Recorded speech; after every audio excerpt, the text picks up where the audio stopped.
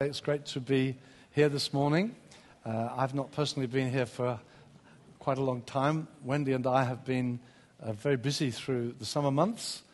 First of all in the USA, then into Mexico with gathering of leaders, some 20 New Frontiers churches in Mexico now.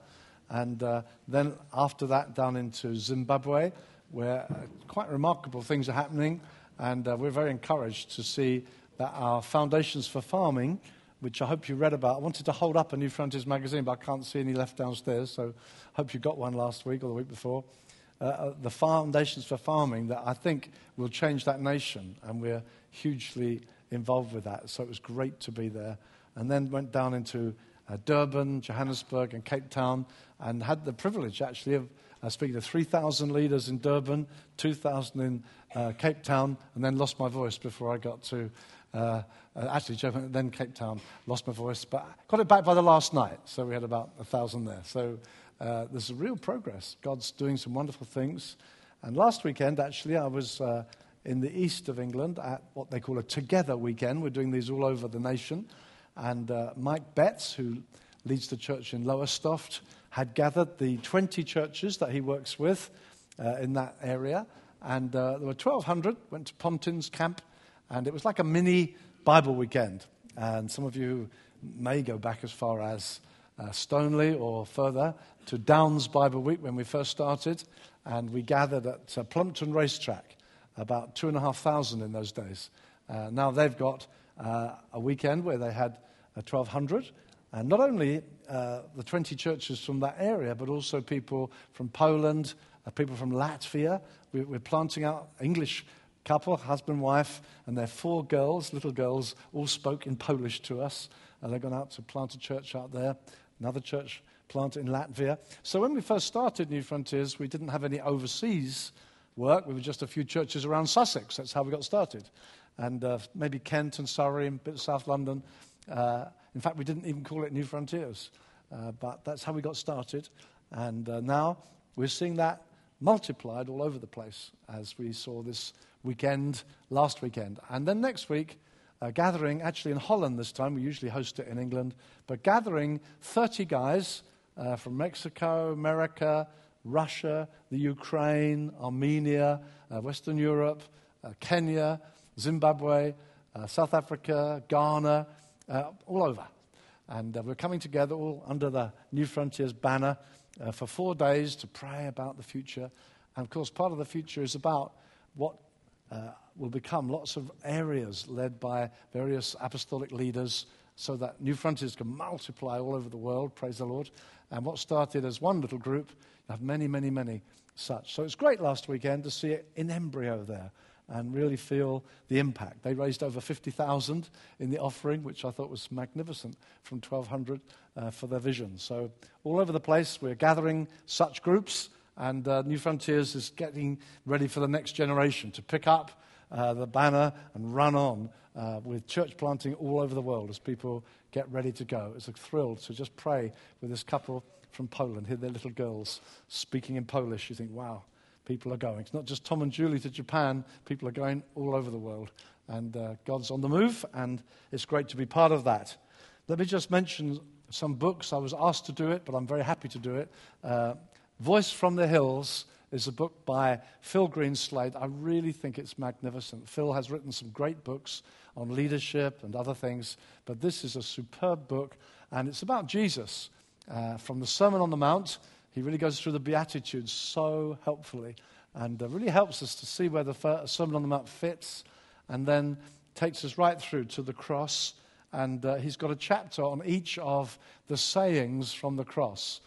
That Jesus, like, my God, why have you forsaken me? I thirst. You'll be with me today in paradise, and so on. Just terrific. I found it so stirring. I loved reading it. I'm looking forward to reading it a second time. I'm carrying it around with me with that in mind. It's a superb book, and you don't want to read it too quickly. As I said in the review in the magazine, you just need to read it slowly. Let each chapter have its impact. Voice from the Hills. And this morning's ministry is really a real reminder that God knows that we're human. And so I just recommend that to you again. God knows you're human. He knows our frailty. He knows how to carry us through. And so that would be a good follow-up book to this morning's ministry. Okay, we've been looking at Elijah when I have from time to time preached. It's gone back over a couple of years now, I guess. This is the 9th study that we've had in that. And Elijah, we know, is a tremendous hero of the Bible. But we're told in James' epistle, chapter 5, Elijah was a man just like us. And it's in this chapter you begin to really think, oh, perhaps he was. Because he looks like a Superman until now. He looks phenomenal. He can take anything on. Now suddenly, in this chapter, we begin to say, hey, he was a man just like us. He was vulnerable. He really hit some problems in this chapter. So we're going to read 16 verses from 1 Kings chapter 19. Now, Ahab told Jezebel all that Elijah had done and how he had killed the prophets with the sword. Then Jezebel sent a messenger to Elijah saying, so may the gods do to me and even more if I don't make your life as the life of one of them by tomorrow about this time. And he was afraid and arose and ran for his life and came to Beersheba, which belongs to Judah, and left his servant there. But he himself went a day's journey into the wilderness and came and sat down under a juniper tree and requested for himself that he might die. And said, it's enough now, O Lord. Take my life, for I am no better than my fathers. He lay down and slept under a juniper tree. And behold, there was an angel touching him. And he said to him, arise, eat. He looked. Behold, there was at his head a bread cake baked on hot stones and a jar of water. So he ate and drank, and lay down again. The angel of the Lord came again a second time and touched him and said, arise, eat, because the journey is too great for you. So he arose and ate and drank, and went in the strength of that food 40 days and 40 nights to Horeb, the mountain of God. And he came there to a cave and lodged there, and behold, the word of the Lord came to him, and he said to him, what are you doing here, Elijah? He said, I've been very zealous for the Lord, the God of hosts. For the sons of Israel have forsaken your covenant, torn down your altars, killed your prophets with the sword, and I alone am left. They seek my life to take it away. He said, go forth, stand on the mountain before the Lord. Behold, the Lord was passing by, and a great and strong wind was tearing the mountains and breaking it in pieces, the rocks before the Lord. But the Lord was not in the wind. After the wind, an earthquake, but the Lord was not in the earthquake. After the earthquake, a fire, but the Lord wasn't in the fire. And after the fire, a sound of a gentle whisper. When Elijah heard it, he wrapped his face in his mantle, went out and stood in the entrance of the cave. And behold, a voice came to him and said, what are you doing here, Elijah? He said, I've been very zealous for the Lord, the God of hosts, for the sons of Israel have forsaken your covenant, torn down your altars, killed your prophets with the sword, and I alone am left. They seek to take my life away. And the Lord said to him, go, return on your way to the wilderness of Damascus. When you have arrived, you shall anoint Hazael king over Aram, and Jehu, son of Nimshi, you shall anoint as king over Israel, and Elisha, the son of Shaphat of Abel Meholah, you shall anoint as prophet in your place. Let's pray. Father, we thank you for your word. We bless you for your presence. We thank you for the great truths we've been celebrating in song this morning. We love you, Lord. We're so grateful that you're our shepherd.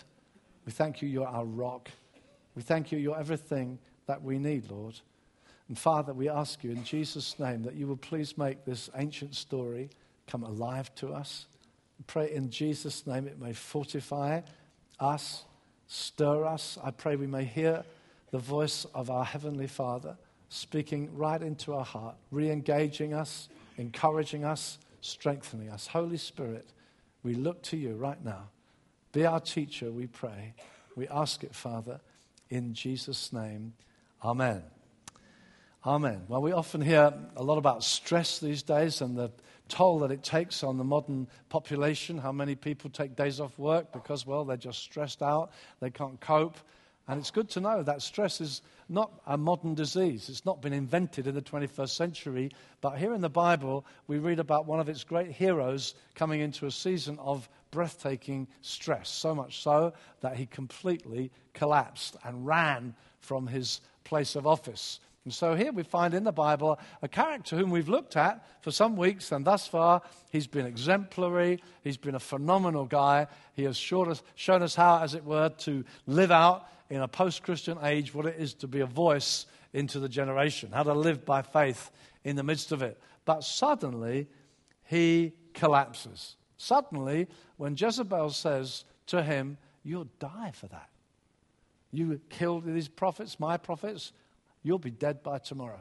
And suddenly, Elijah has nothing left. And we see that this guy who was formerly bold and courageous is suddenly fearful, he's terrified. He was preoccupied with God before. Now he's taken up with concern for himself. He was standing firm, now he's running scared. He was holding history, now he's irrelevant. He was visible and public, now he's hidden under a tree in secret. He was clear about issues, now he's completely muddled. A terrific transformation in this man. He's suddenly no longer the man he appeared to be. And I want us to see, what is it? What caused him to collapse? What made such a phenomenal transition take place?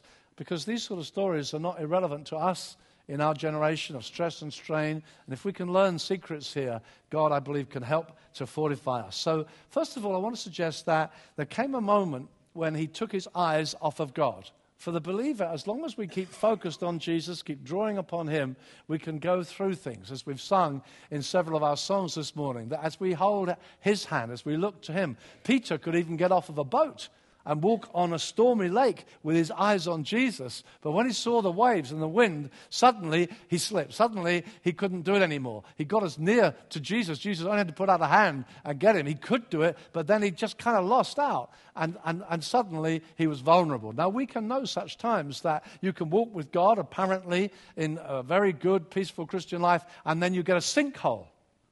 You know, what's happening to me? What's going on in my life? I feel as though I've lost the way. And here this happens to this great, great hero. What is it then that got his eyes off God? One or two things happened in the story before that maybe are clues. One of them we notice in the previous chapter. He had been told when the fire fell from heaven and the prophets of Baal were proved to be crooks and cheats and nothing authentic at all. God said to Elijah, now wipe them out, destroy them.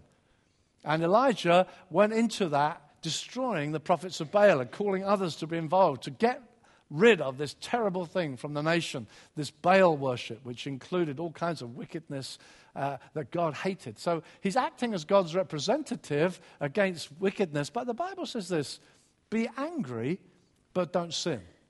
That's a difficult balance. For many of us, we can't handle anger. We're most scared to go there. You think, oh, I don't want to be angry. Now, God is angry with things. God is furious about things. And we are to be angry. The Bible commands us, be angry. Some of us are a little too complacent.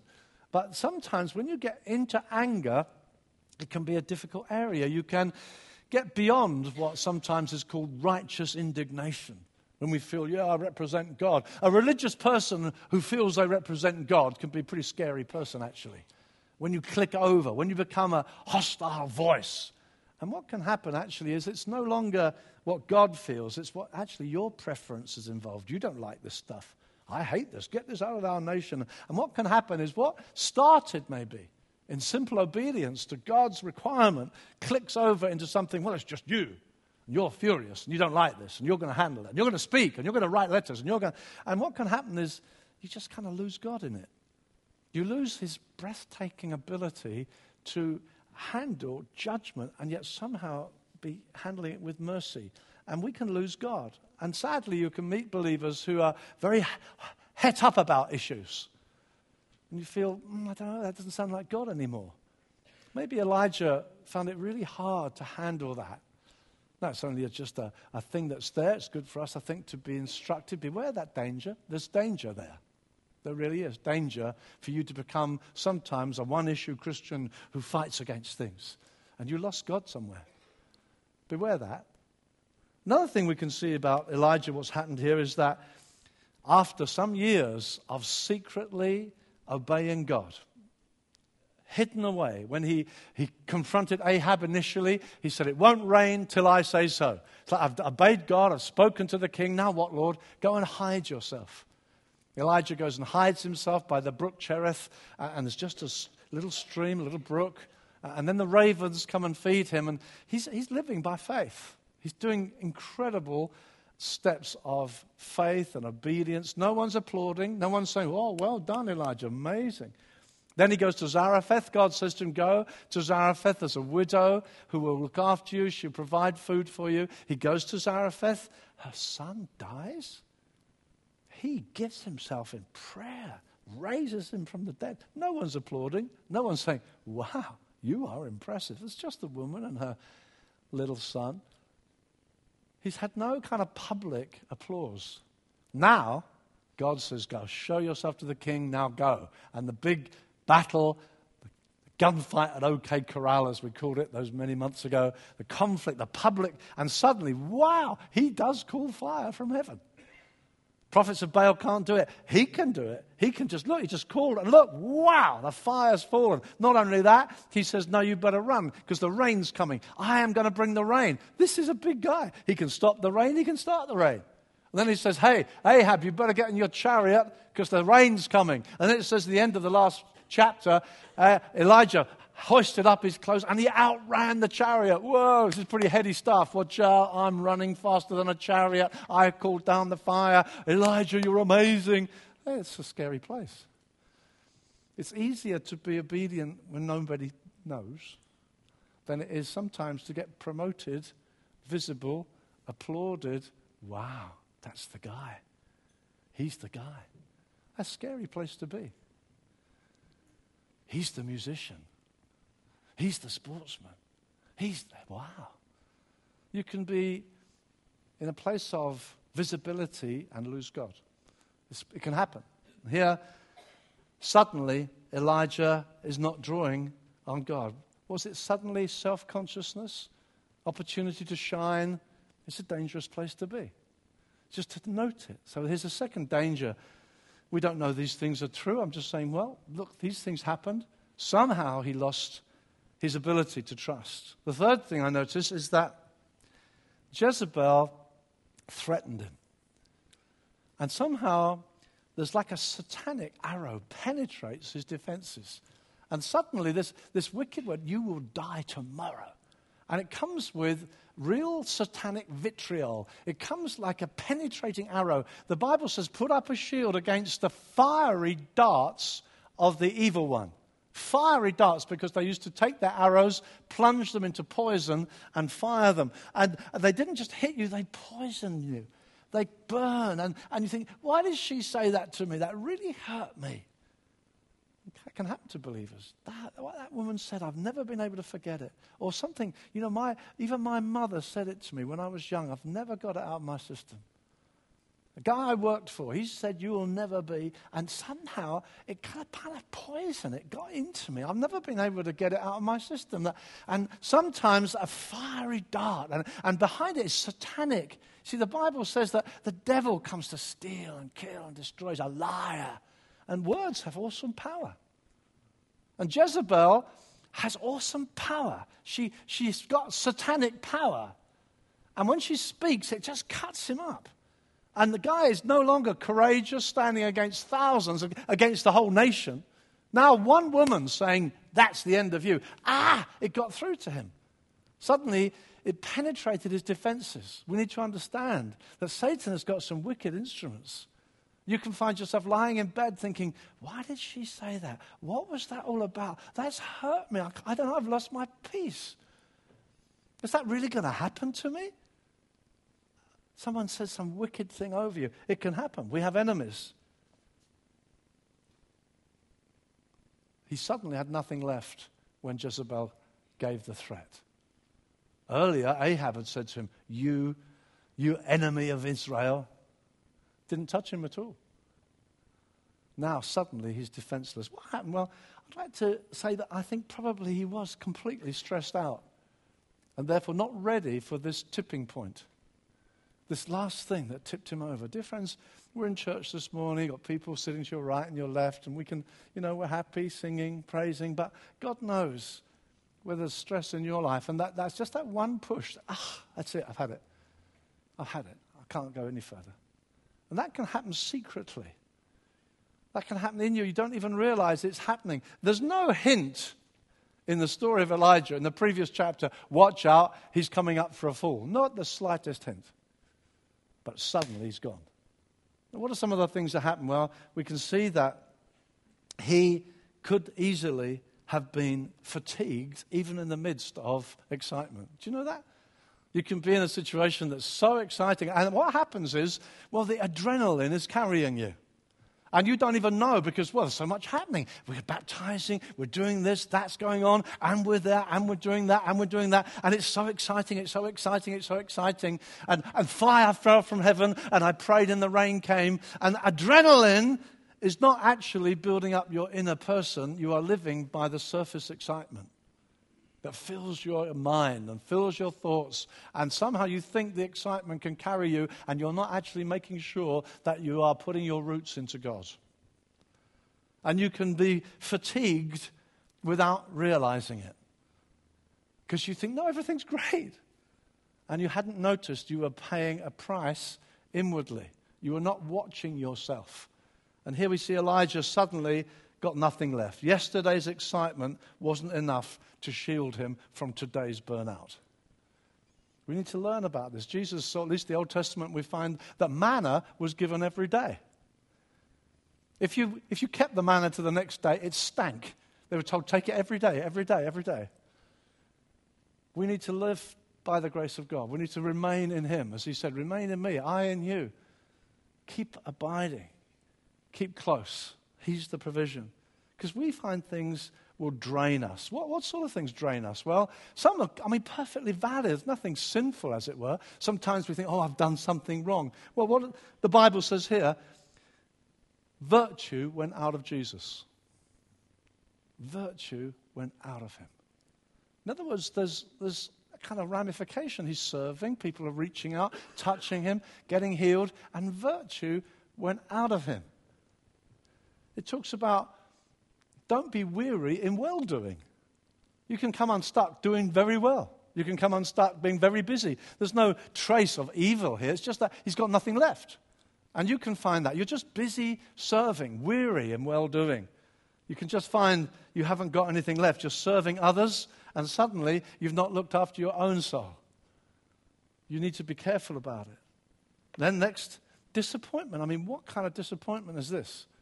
He has closed the heavens, and they have endured 3 years of famine. With all that happened as a result of 3 years of famine. They're barely surviving. 3 years of famine. We hear about Kenya. We hear about months of famine. 3 years of famine. That was what's happening there. And then the confrontation. The fire falls from heaven. What would you want? Baal and his prophets, a whole day dancing around the altar, cutting themselves, trying to get nothing. Elijah just prays and let the fire fall, and it falls. Not only that, let the rains come, and they come. Whoa! I'm sure Ahab and Jezebel will fall down repentant. We fell with the wrong gods. We are so sorry. We repent. You are so evidently knowing the real. Not at all. Jezebel is not in the slightest bit repentant. And she says, I'll kill you for that. You think, but that's fire. It's not fire from heavens, rain. I'll kill you for that. Disappointment is huge.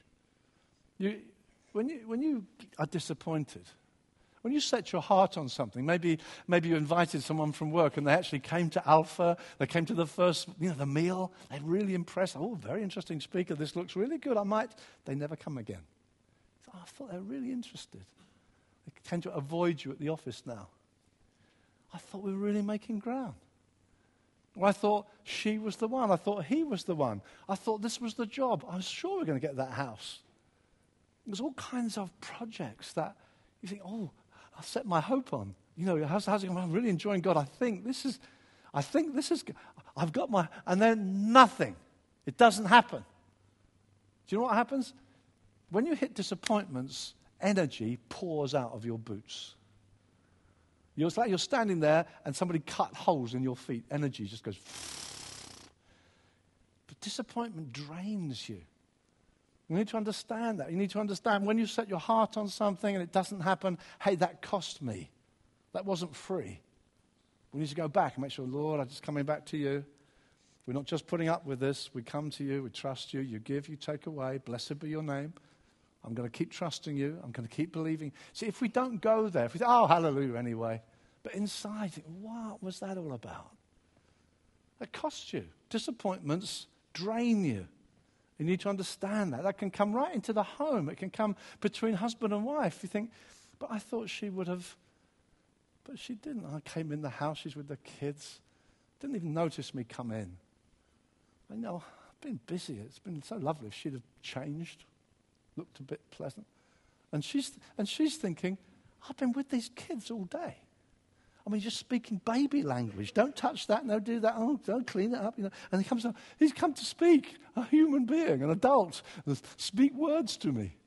And he says, got the paper, what's on television? Is the meal ready? You think, what? You think, he doesn't care, she doesn't care. That, you see, Satan, you must understand, Satan's very active. He penetrates. People talk about spiritual warfare. It's like some big cloud over a town. He's active, relational. Make her misunderstand. Make him misunderstand. Disappointment is painful. Hurts. You pay a price with that. Disappointment, leaders. You know, small group leader. You work hard. You do your preparation. You go to the small group leaders' preparation, your training. You go to a small group. Where are they? Only half of them turned up. And the difficult ones, too. You think, it's hard life. Do I need this? You know, and no one seems to say thank you so much. You know, my wife had to really rush, get the kids, and so that we could have the meeting. And think, I don't know, not appreciated is a drain. It takes energy. It's sapping your energy when you feel no one cares. I'm not really appreciated. Hurts, and it drains your energy. Some people actually are very good at forgiving others, but very bad at forgiving themselves. You meet lovely people like that. Say, oh, it's okay, didn't bother. No, it's fine. Don't give it another thought. It's okay. But on themselves, they don't do that to themselves. They don't let themselves off the hook. They do something, I didn't do it very well. I don't think I did that well. I better try hard. But to someone else, they say, no, it's fine. It's like, but to yourself, you won't. You're really hard on yourself. That's a very bad sickness to get into. Because you need to live in grace. You need to come to God continually, receiving forgiveness, mercy, refreshing. Because if you drive yourself, I must do better than this, you can get into a perfectionist thing that really, it's not right. You'll not get refreshed. You need to be forgiving yourself. You need to be receiving mercy for yourself. And when Elijah thinks, well, what did I do wrong maybe? Well, how come they didn't change? Well, I'm out of here. Something drained him completely. See, delays. The Bible says plainly, this is a verse you will not find on many fridges, all right? Hope deferred makes the heart sick. Hallelujah. See, it's not a verse you stick on the fridge, but it's true. Hope deferred. I thought we'd have sold the house by now. And I thought, oh no, we're going to lose it? What's happening? Hope deferred. It just makes your heart sick. So you need to know, my heart's sick at the moment. That really hurt. I need to get renewed. I need to get refreshed. I need to get to God.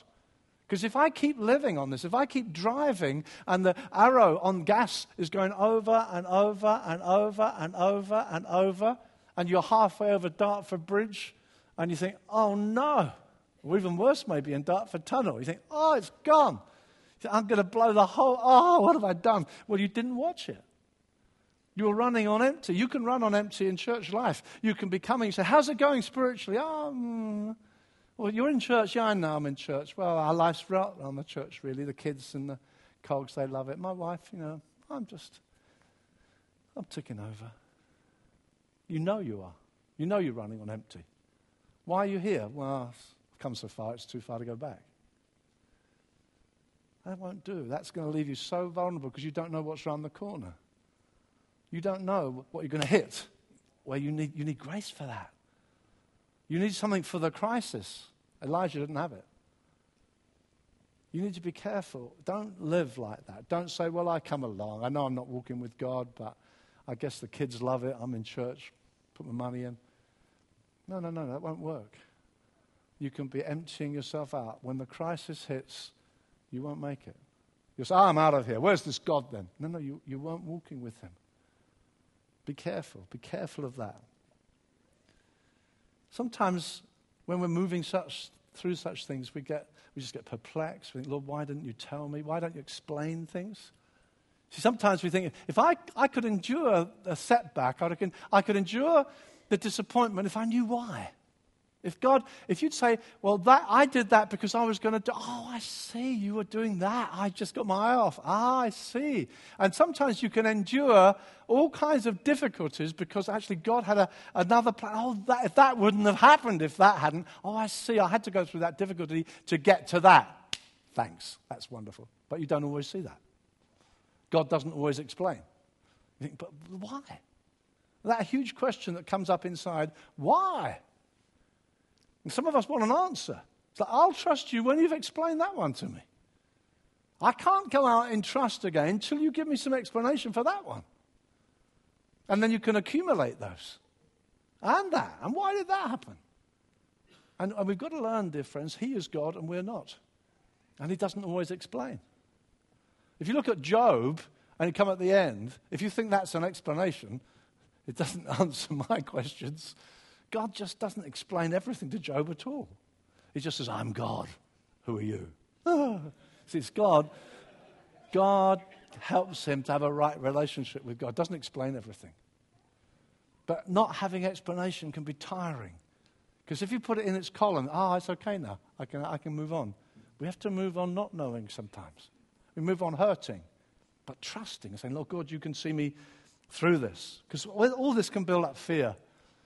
And fear wants to take you into the future so you get anxious about tomorrow. And Jesus said, don't be anxious about tomorrow. What we can tend to do is project our fears into the future. Our imagination, lying in bed at night, and your imagination's going down the train. What will happen? What will happen? Listen, don't worry about tomorrow, because Jesus is implying grace hasn't got there yet. There'll be grace on the day. If your anxiety runs ahead of God's grace that will be there on the day, you just get into knots. And you're living in your imagination. What's going to happen? And maybe, you know what happened to uncle? You know what happened to them? That's going to happen to you. So fear drives you into the future where grace hasn't yet arrived. So live every day. Jesus said quite seriously, don't take anxious thought for tomorrow. Today's enough. And Elijah, he's told, you'll die tomorrow. I'm out of here. Grace would have been there. It didn't hang around. We need to learn not to do that. He gets really lost into it. He gets really despondent. He gets so low. You can hardly believe, is this the same man? Is this really the same man? He says, I've blown it. I'm no better than my fathers. It says he went out into the wilderness. Now, that's probably literally true, but I believe it's probably symbolically relevant. It's like when Judas went out of the upper room before the cross, and Jesus spoke to him, he went out, and it says he went out and it was dark. I'm sure that's got relevance, especially in John's Gospel, where there's lots of stuff about darkness and light. He went out and it was dark. Here, Elijah runs off into the wilderness. Wilderness, where? Nowhere. Out into nothingness. He ran out into the wilderness. And it says, actually, in verse 3, he said he left his servant. Interesting. Who's his servant? We haven't heard. There was no servant before. Who's the servant? Some people have suggested that maybe the young guy whom he raised from the dead in the widow's home said, can I come with you? Can I be your servant? There's no explanation. It's just his servant. Maybe it was the boy. Maybe Elijah's his hero. You know, Elijah, the man of God, he calls fire down from heaven. I'm his servant. Woo, where are we going, Lord? Where are we going, Elijah? And it says Elijah left him. It's like, I don't want to look into your searching eyes. I don't want you looking up at me. I don't know where I'm going. Everywhere else where you see, every other place, it starts with the Lord said to Elijah, and he arose. The Lord said, and he arose. It said every time he goes, as God tells him, this is the first time he's out of here. He's just running away. And the servant's looking up. Where are we going? I don't know where I'm going. Go away. I don't want to you stay here. See, when you find you're beginning to drift, one of the things that happens to you sometimes is, I don't want to be with the people that knew me when I was doing better. I don't think I'll bother with small group this week. And you begin to drift. I don't think I'll bother. I don't think I'll go. I don't like the closeness. I don't like the intimacy. I can hide in the big meeting. I don't want eyes looking. I don't want penetration in my heart. Elijah says, you stay here. You want to watch it? Is that happening to you at all? I just don't ask. That's a danger sign. Watch out for that. You want to be open, vulnerable, encouraging from one another. We need one another. Don't cut off people. It says he left him and ran on into total loss of purpose and complete condemnation, so that in the end, he has no self-worth left. And see how quickly that happened. And then he prays the suicide prayer. Oh, take my life from me. Now, that is shocking that this great man of God can pray a suicide prayer. It's an amazing eye-opener. And it's amazing, perhaps it's amazed you, that sometimes, and maybe it's happening to you even during this season, you thought, I don't know if I want to live. See, it's shocking how near that is. It's shocking how, what am I just praying? What am I thinking? How quickly that can come. I just want to die. See, sometimes you're shocked. And, God, what am I thinking? And I've been in pastoral ministry long enough to have heard people say, well, if it wasn't for the kids, I just want to finish it all. You think, what? It's amazing how vulnerable you can suddenly be. I believe I'm speaking to people here this morning. You think, how did I get this low so quickly? And here we see this man saying, I just want to die. Take my life from me. Someone said that's the only prayer Elijah prayed that didn't get answered. He never died. He was taken up into heaven by a whirlwind eventually. But he prayed the prayer, God, I've had enough. So we've painted a pretty black picture. Let's begin to look at the wonderful answers that came. I want to come from our first heading, as it were, which was why did Elijah collapse, to my second heading. He ran out of gas, but he ran into grace. All right? He ran into grace. Let's just see how God responds to Elijah. First of all, we find he doesn't react. It's what he doesn't do is interesting. He doesn't say, goodbye, Elijah, Amos, come and take over. No, he doesn't deal harshly with him. He doesn't write him off. He doesn't condemn him, nor does he ignore him. And what we find some interesting things. He begins to show grace in some beautiful ways. And sometimes when we are prone to be quickly spiritual, we can miss some pretty simple things that happen here. First of all, we find that he's allowed to sleep. So, Elijah's exhausted maybe. The stress. When you think 3 years of famine, then gather the nation, and when the nation gathers to Carmel, it's not like they've all got cell phones. It's going to take time for that word to get out. It probably took some weeks for that word to get around. All come to Carmel. The nation should gather. Thousands coming. I mean, the stress, the strain, it must have been huge. Huge. He's tired. Sometimes people just get tired. And it's fascinating that the answer is, have a good sleep. Now, you can miss that. It's so obvious because we're thinking, well, there must be a demon in there. What happened to you when you were a little child? Maybe we can... No. He's just tired. Do you take seriously the need for a good rhythm, pattern to your life? Do you get enough sleep? Are you careful with your free days off? Do you work in a holiday season? Do you look after yourself? It's a simple thing. Sleep. 23rd Psalm, isn't it? The most popular psalm The Lord's my shepherd. Wow, what does he do for me? First thing, he makes me lie down. Wow, that's amazing. That's the first thing about my shepherd. The Lord's my shepherd. He makes me lie down. Wow, what is that telling me? It's telling me I can rest. Jesus said, I come not to be served, but to serve. It's an extraordinary thing.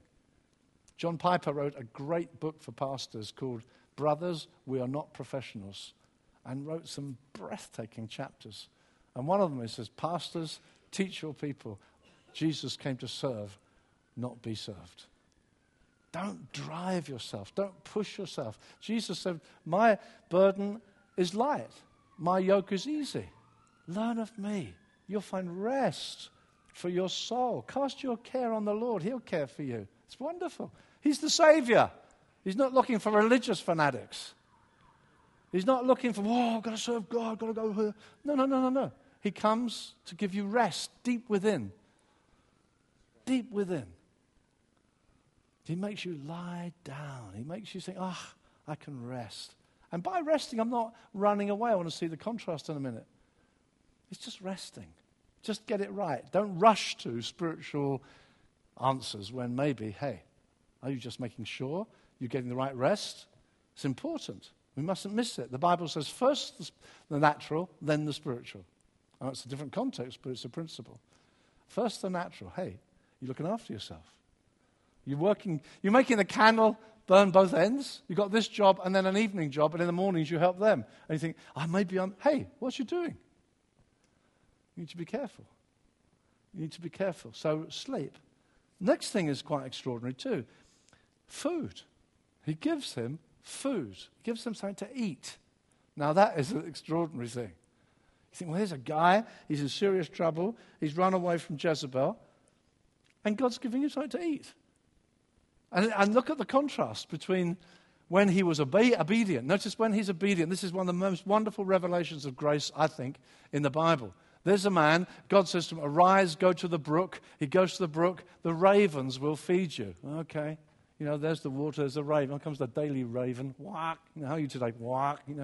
Anybody talking about me? Whack. Anything on the blogs? Whack. You think nothing. Just a blonk of meat. Oh, thank you. Tomorrow, blonk of meat. That's when he's being obedient. When he runs away, you think, well, he's now running away. What happens now? Angels run after him and feed him. You think, what? You're a funny God. How come? Because God is kind of an upside down. He does things so different to what you'd expect. He's breathtaking in his values.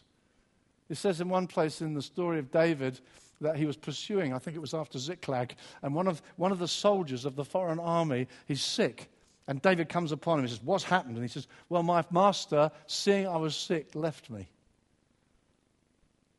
God's not like that. God is not like that. He says, oh, sick. No, it's not like that. Angels, come and feed him. Angels, come to his aid. It's amazing. God is so different. It's like Peter. Peter is told by Jesus, take care, the enemy's after you. He says, no, others may deny you, others may forsake you. I will never fail you. That's Peter, full of confidence, full of himself. And Jesus says, listen, Satan's desired to have you. He's going to sift you, but I've prayed for you. And then you find what happens. Peter, having seen Jesus manhandled, taken away, he's scared. Fear gets to him, and the girl says, hey, you've got a Galilean accent, aren't you with him? No, I don't know him. No, surely you're... No! And it says he's cursed. Now, that doesn't mean just slang. It means he took an oath. He swore. It's that Bible sense of swearing. He took an oath. As God lives, I don't know him. That's what he did. And then we find that after the resurrection, he's gone fishing, and Jesus comes to meet him. You know the story. And there he is on the side of the lake. And Peter comes. I'm sure he's kind of avoiding Jesus' eye. And what's happened? Well, Jesus has got, have you had any breakfast? Well, I wasn't thinking of breakfast. I was thinking of denial, forsaking, swearing. Breakfast wasn't high on my... No, have some breakfast. I've done some breakfast for you. It's amazing. It gives him breakfast. It gives him something to eat. That's the sort of God you've got. That when you mess up, run away, you think, oh God, I'm disqualified. He's made breakfast for you. It's incredible. No wonder we love him. No wonder we worship him. No wonder we serve him. It's not out of, you got to, it's out of, Lord, where else do I want to go when I've found a God like this? So he gave him food. And then he let him run. He said, you've got a long way to go. You think, where? He's not even told him to go anywhere. And so he let him run. He gave him space. He wasn't in his face. He wasn't, what do you think you're doing? You're supposed to be my servant. What are you playing at? You let me down, you wretch. No, he just let him run. Give him space.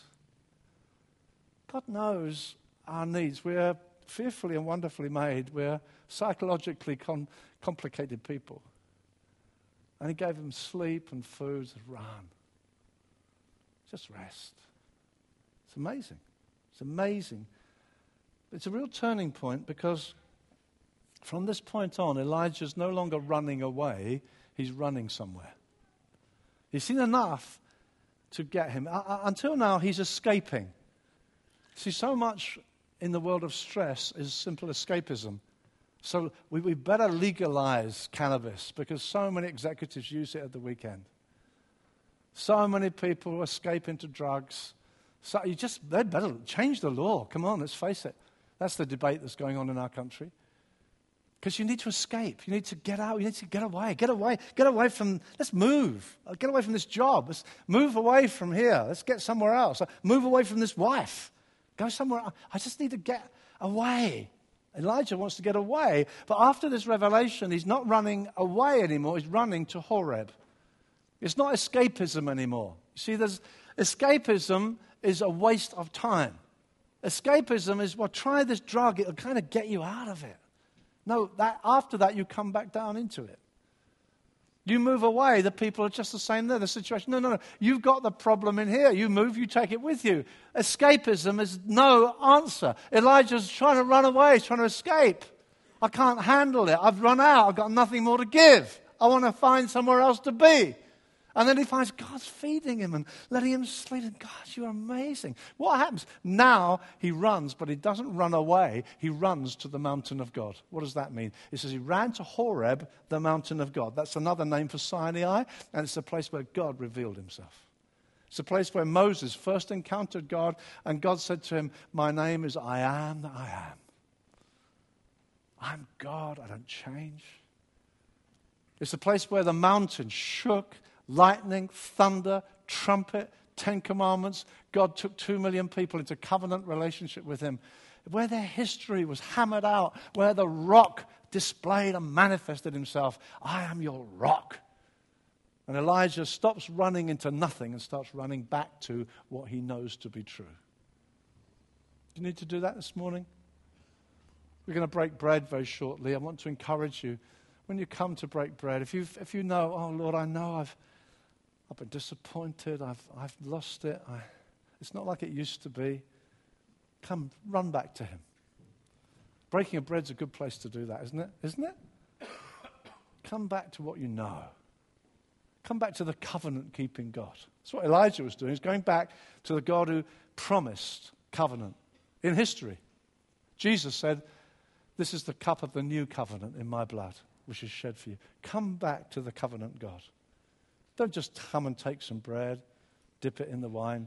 Come back to God. Will you do that this morning? Say, Lord, I'm sorry. I've really missed you. I've drifted from you. I'm so sorry. I want to come back to what I know to be true. But then not only coming back into grace, but encountering God himself. My final heading, coming to God himself. It's interesting. What does God do? Well, God, first of all, asks him a very penetrating question. What are you doing here? What are you doing here, Elijah? Notice this. You see, in modern thinking, we tend to feel, well, I'm just a mass of emotions. And we tend to use the word feel a lot. I don't feel God loves me. I don't feel things are working out. I don't feel that these brothers care for me. And we use the word feel. We become very feeling orientated and we lose reality actually. We really lose hard, solid facts and get into, well, the way I feel about this. No, that won't work. That won't work for you. And so the word that Jesus asked, or at least God asked him in the Old Testament, is this: what are you doing here, Elijah? Now he gave him space, he gave him food, he gave him sleep. Now he's moving in. And he says, Elijah, what are you doing? Now in doing that, he's reminding him, you have a name and a history. You're not a mass of feelings. And sometimes we can feel, I'm hopeless, I feel so bad. That does not stop you being who you actually are. And you have history with God, you have relationship with God, you have relationship with the God of history. Your walk with God is not a load of feelings which come and go. Your walk with God is a walk with a God of historical reality who's made covenant promises. It's good, isn't it? See, the believer knows too much in the end to run into a vacuum. You know too much. What are you doing? I'm just running away. No, you know too much. And when you come, he says, now what are you doing here, Elijah? And he uses that name. He speaks to him. It's similar with Simon Peter again. When Simon's having breakfast with Jesus by the lake, he says, Simon, 3 times he says it, Simon, son of Jonah, do you love me? Notice that use of name again. Like Elijah, what are you doing here? Like, come on, I know you. I know where you come from, son of Jonah. I know who you are. Come on, we've got history. God would say to some of you this morning, come on, we've got history. Come on. You're not a mess. You're my son. You're my daughter. You're going through that difficult time, but I know you. I'm speaking to you. Come on. What are you doing? What are you doing here? Why are you here? What's happening? Why have you let this happen to you? So he asks you that question. What are you doing? Why are you drifting? Why did you run away? He's coming in now, speaking. And then you get this incredible firework display. Wind, fire, earthquake, rocks. Whoa. And it says God wasn't in any of them. I guess sometimes you can be kind of feeling spiritually a bit out of it. And you can come sometimes to a big meeting and you feel, God, it's like a firework display, power here, but God's not in it for me. I just don't feel his nearness. I know it's big, but I know it's powerful, but... So then you find this beautiful thing. It says he spoke to him in a gentle whisper. It's a fresh experience of God's intimacy. For me, this is the turning point of the whole story. He spoke to him in a gentle whisper. Don't you love that? When God comes to you afresh, when God whispers to you about his personal love for you. It says in Psalm 18, I was reading it this morning, Psalm 18:35, your gentleness makes me great. Now actually, Psalm 18 is a wonderful psalm. It's repeated twice in Scripture. I think it's 1 Samuel 22, and it's repeated again because it's just so rich. And it's David saying, God, you're amazing. You rescued me. You taught my hands to battle, how to bend a bow of bronze. You made me a fighter. And then in the midst of this incredible chapter about fighting and warfare, he says this, your gentleness makes me great. Isn't that amazing? That a warrior like David says, no, it's God's gentleness actually that just frees me. It's your gentleness that makes me great. He says similarly in the same psalm, Psalm 18:19, you rescued me because you delighted in me. Just to know that. He whispers, I delight in you. That's phenomenal. That when God comes to you and tells you, I love you, it's like you can take on the world. You just know that's enough. He's so powerful, but he knows me, he loves me. Yeah, he can make the rocks fall, he can make earthquake, but he loves me. It's just that's all you need. He just whispers it into your heart afresh. He makes it real to you. He brings it into your heart. That word delight, I love the word delight, don't you? It's such a rich word. It's more than love. It's delight, it's like love with fireworks. It's like, I delight in you. And it's just exciting love. I looked it up in the dictionary, and it just came a couple of words, wasn't terribly interesting. So I thought I'd look in the thesaurus. Thesaurus doesn't give definition of a word. It gives you lots of similar words, that kind of the friends it keeps. And here's the words that next to delight in the thesaurus. So just think of this is God's view of you, of us this morning, as he looks on his church. He calls the church, my delight is in her. That's one of the names for the church. He delights in us. Here are some words in the thesaurus. Laugh, smile, get a kick out of, hug oneself. I've got a little grandchild in my house at the moment, staying this weekend, and she's full of fun. But when she gets excited, she hugs herself. Imagine God delights in you. God, these words fit. Purr, that's a good one, purr. Imagine the heavens begin to shake, and the angels are, what's going on? God purring over his church. God, rave, bask in, wallow, enjoy, have fun, exhilarate, relish, elate, thrill, intoxicate, ravish, entrance, enrapture. Wow, what words are these? What words are these? It says in Song of Solomon, one glance of your eyes ravished my heart, my sister, my bride. You ever fallen in love?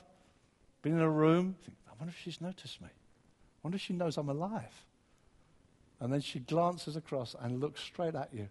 And you think, oh, she's looking at me. Oh.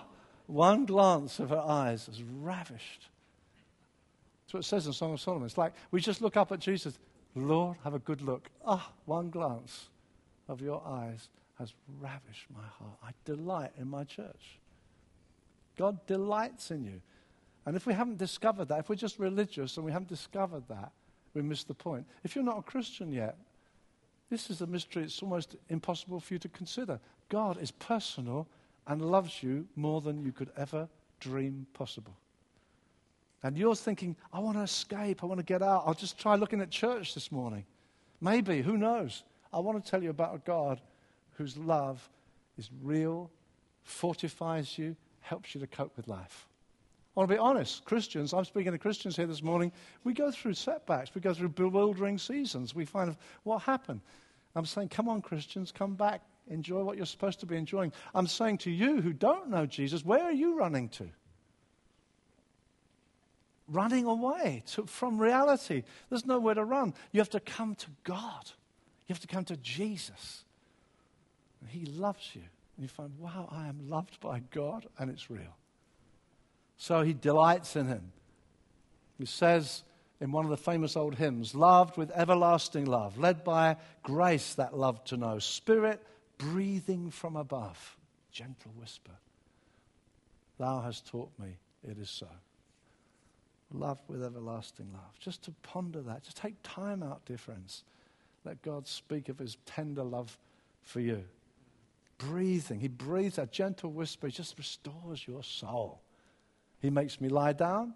Psalm 23. He restores my soul. Why? It needs restoring. God knows. The psalmist knew we need restored souls because we get stressed out. But Jesus can do it for us. My very last point, he gave him a new commission. He reinstated him and gave him a new commission. He said, now return on your way. He doesn't say, run along. Now I've had a good talk to you. Run along. Doesn't say that. He says, return on your way. When you have arrived, I love that phrase. It's not like, get out. No, when you have arrived, anoint some kings. Elijah might have thought, I used to speak to kings. No, anoint. He's a king maker now. And not only that, train Elisha, the prophet. I want another one like you. You want another one like me? I'm good enough to die. No, I want another one like you. Get him to be like you. And you'll find, we sometimes think it's quick handover. No, there's an overlap of several years. Elijah and Elisha, you see the story overlapping, several years. Elijah and Elisha, he poured water on the hands of Elijah. He was his servant. Get to know him. I want another one like you. It's like Peter was told, feed my sheep. You're back with me? Right, here's something for you to do.